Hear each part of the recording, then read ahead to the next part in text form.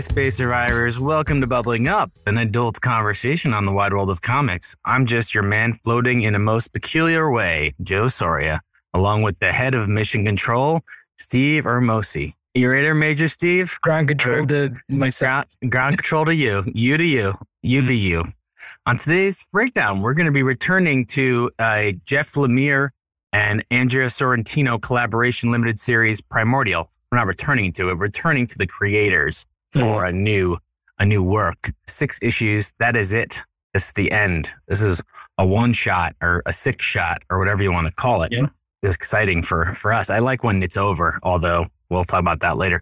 A quick reminder first, if you have any thoughts, feelings, things that are just deep inside of you that you need to get out, you can email us at bubblinguppod@gmail.com, or you can DM Steve-O directly, or you can reach out via Instagram at bubblinguppod.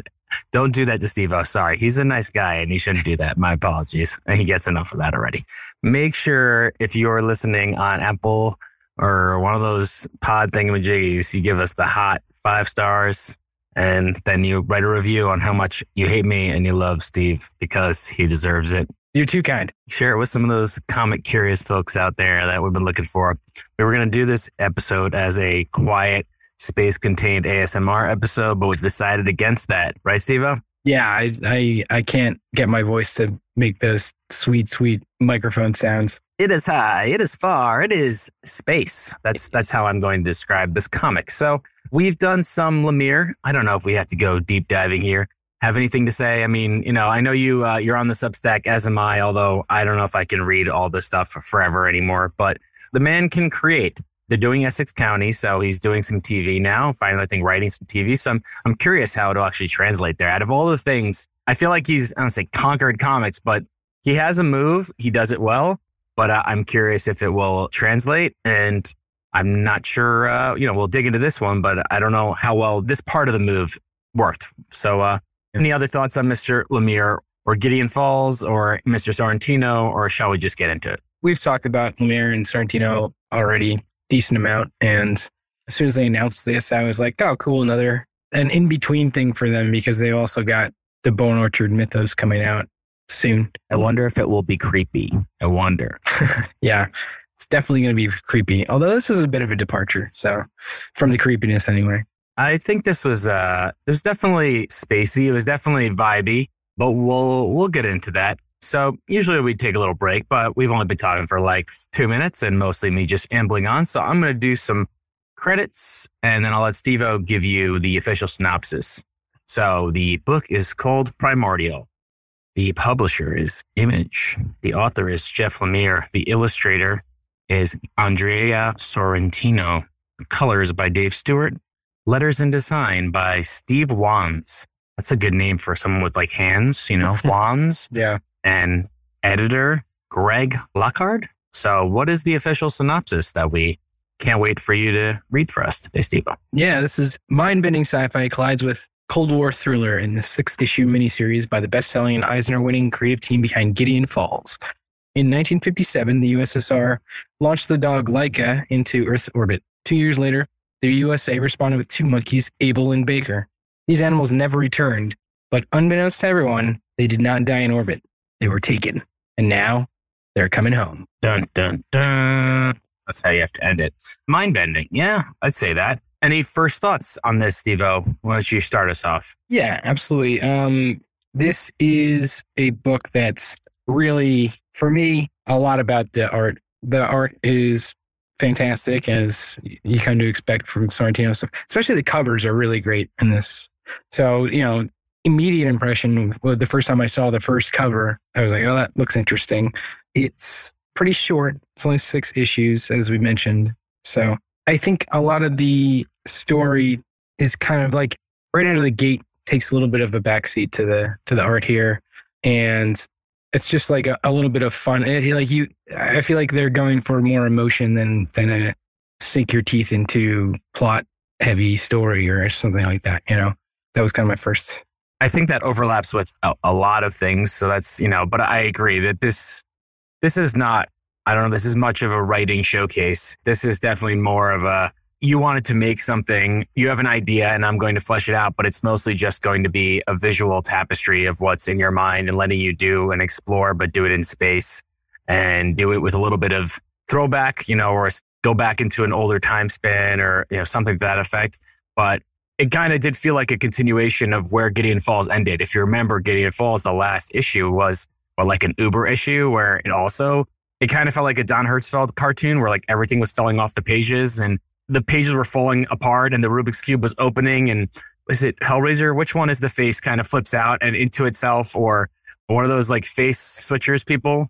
Is that Lawnmower Man? I don't know my 80s, 90s. Lawnmower Man, I don't think. It's one of the ones where like, it's like their face like switches like the squares, like it likes like their face is like a Rubik's Cube and like turns into something else. Hellraiser, maybe you're thinking of. I'm not as well versed in all those as perhaps I could be. Lawnmower Man's like all the computer, like the terrible computer graphics. Well, the terrible computer graphics did like to do things like that where, you turned into a cube. So, but it really is a showcase. It also, I think, was kind of like a test one where it's like dark versus light, because definitely Gideon Falls always felt like dark and darker. Like they were like challenging how many things they could do in black and red, basically on like 60 issues.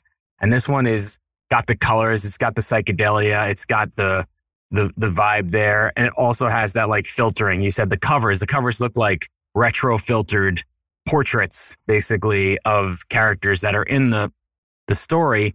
And, maybe we're kind of going quick here, but the story, there isn't much of one. The characters, I don't want to say there aren't many of them in opposition to other things we've done recently that are heavy on character. There's a dog and two monkeys and they talk to each other and basically say each other's names a lot. And then there's a Dr.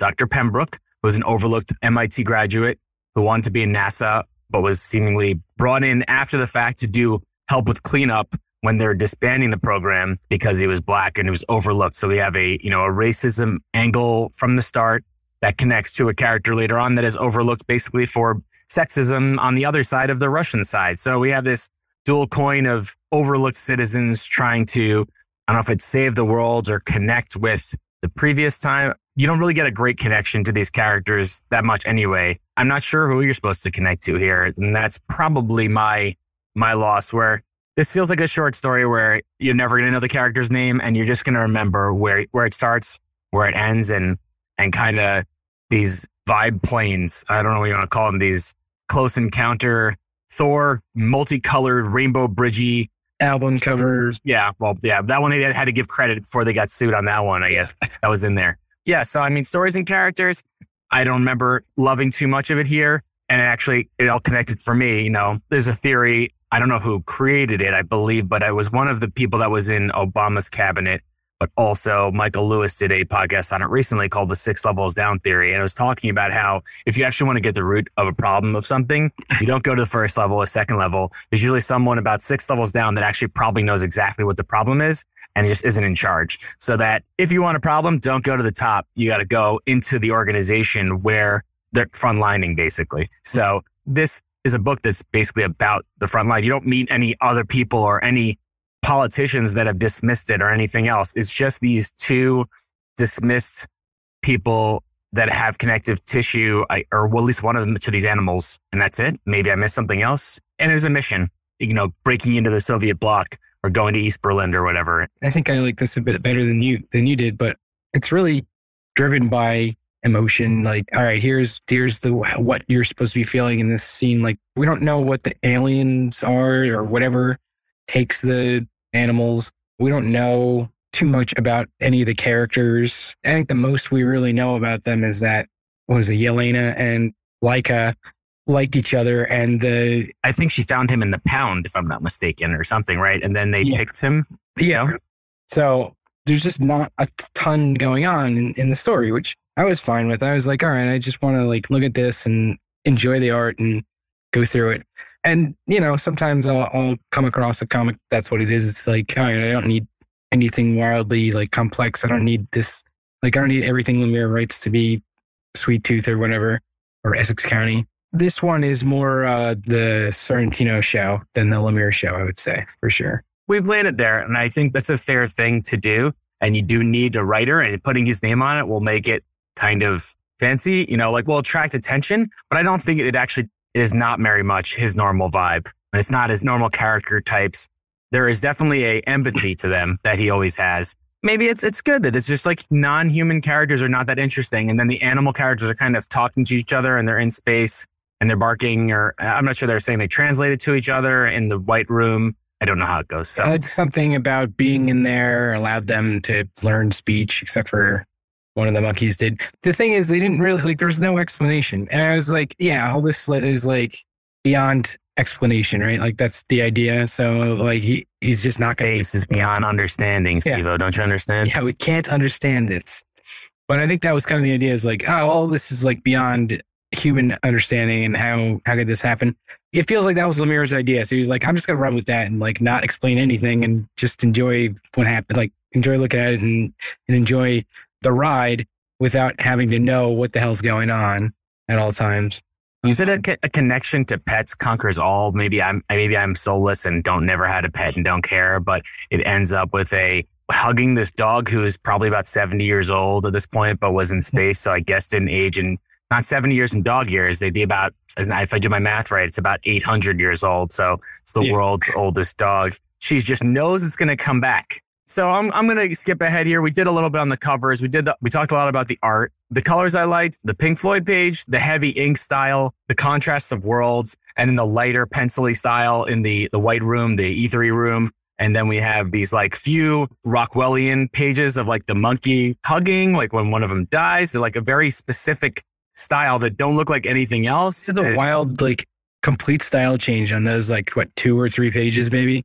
Yeah, and they stand out. And it is cool, but it's also like an art piece. There's no rhyme or reason, but it's a choice. And there's a lot of choices made here, but they're all art related. So, yeah, I mean, I don't have a ton more to say, because there isn't a ton of story here. This is, like Steve-O said, is a vibe story. So I just wanted to mention, because I don't think I've said it yet, I think you started to mention something about it earlier, but what I like about the art on this one is it seems like Sorrentino is really trying a different, at least than what I've seen of his, like Gideon Falls and now Bone Orchard, like a different vibe. He's trying to make bright, like more open panels. And it feels like a more hopeful art style, if that makes sense. Like in this one, than in Gideon Falls, he's trying to create this like really oppressive style, feeling. And in this one, it feels like it's way more wide open. He's got like the space shots. So like there are points where it just like goes off into infinity, basically.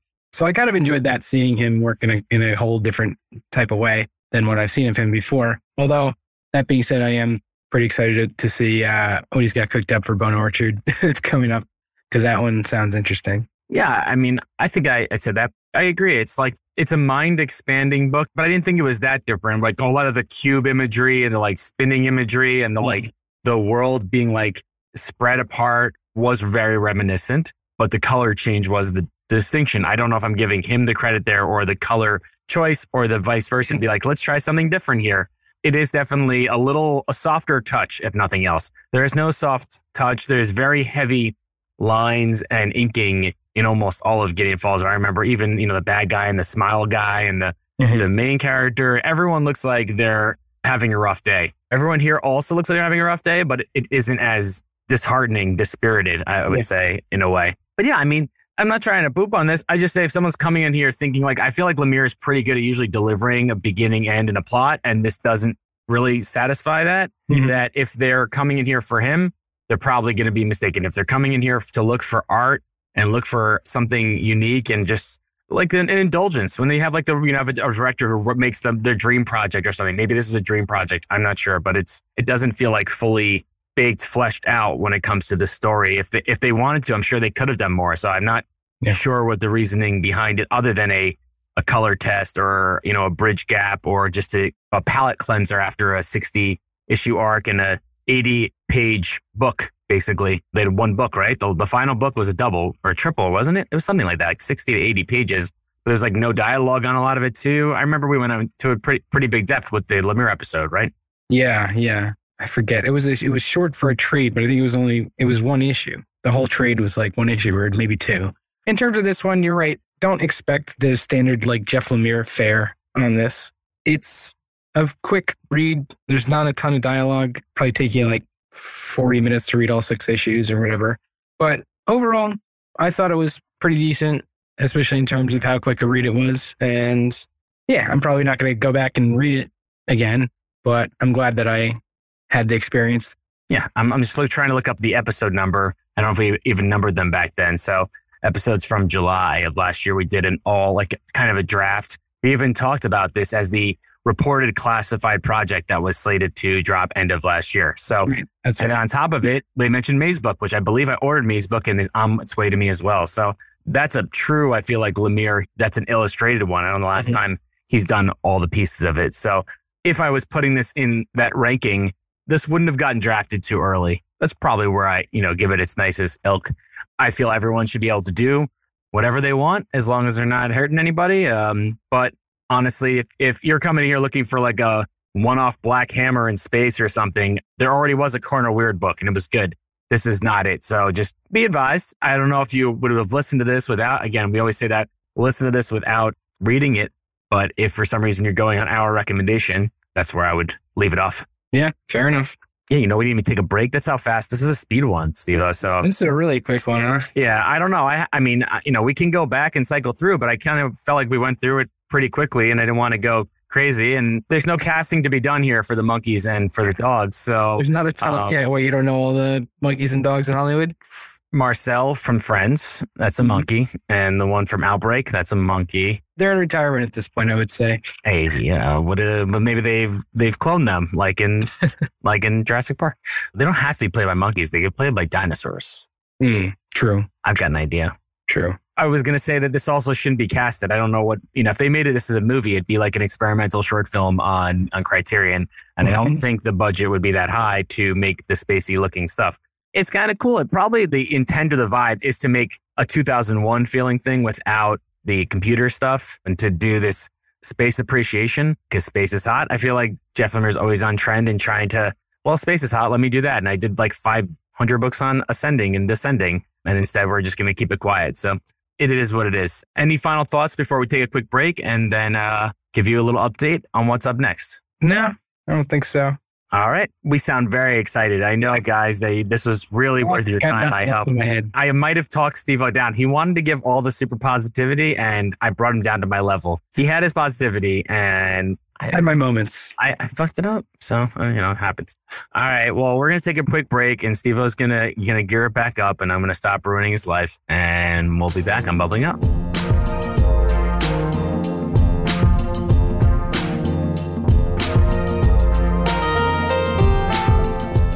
All right, so we're back, and pretty much we're going to take a little summer hiatus. We've backloaded a couple of episodes, so Steve-O can take a little time for himself, and then I think when he gets back, I'm going to take some time off too. So probably won't be back till closer to the fall, I would say, probably. So these are going to come out into like July. So that's probably a good estimate, I think, fairly. But we'll keep you guys updated. And so, Steve-O, I know I just asked you, and I know we have a couple other things on the list, but since there's nothing actually coming up next, any thoughts on what you'd like to do? I know you just mentioned a couple, but anything you want to share with the people?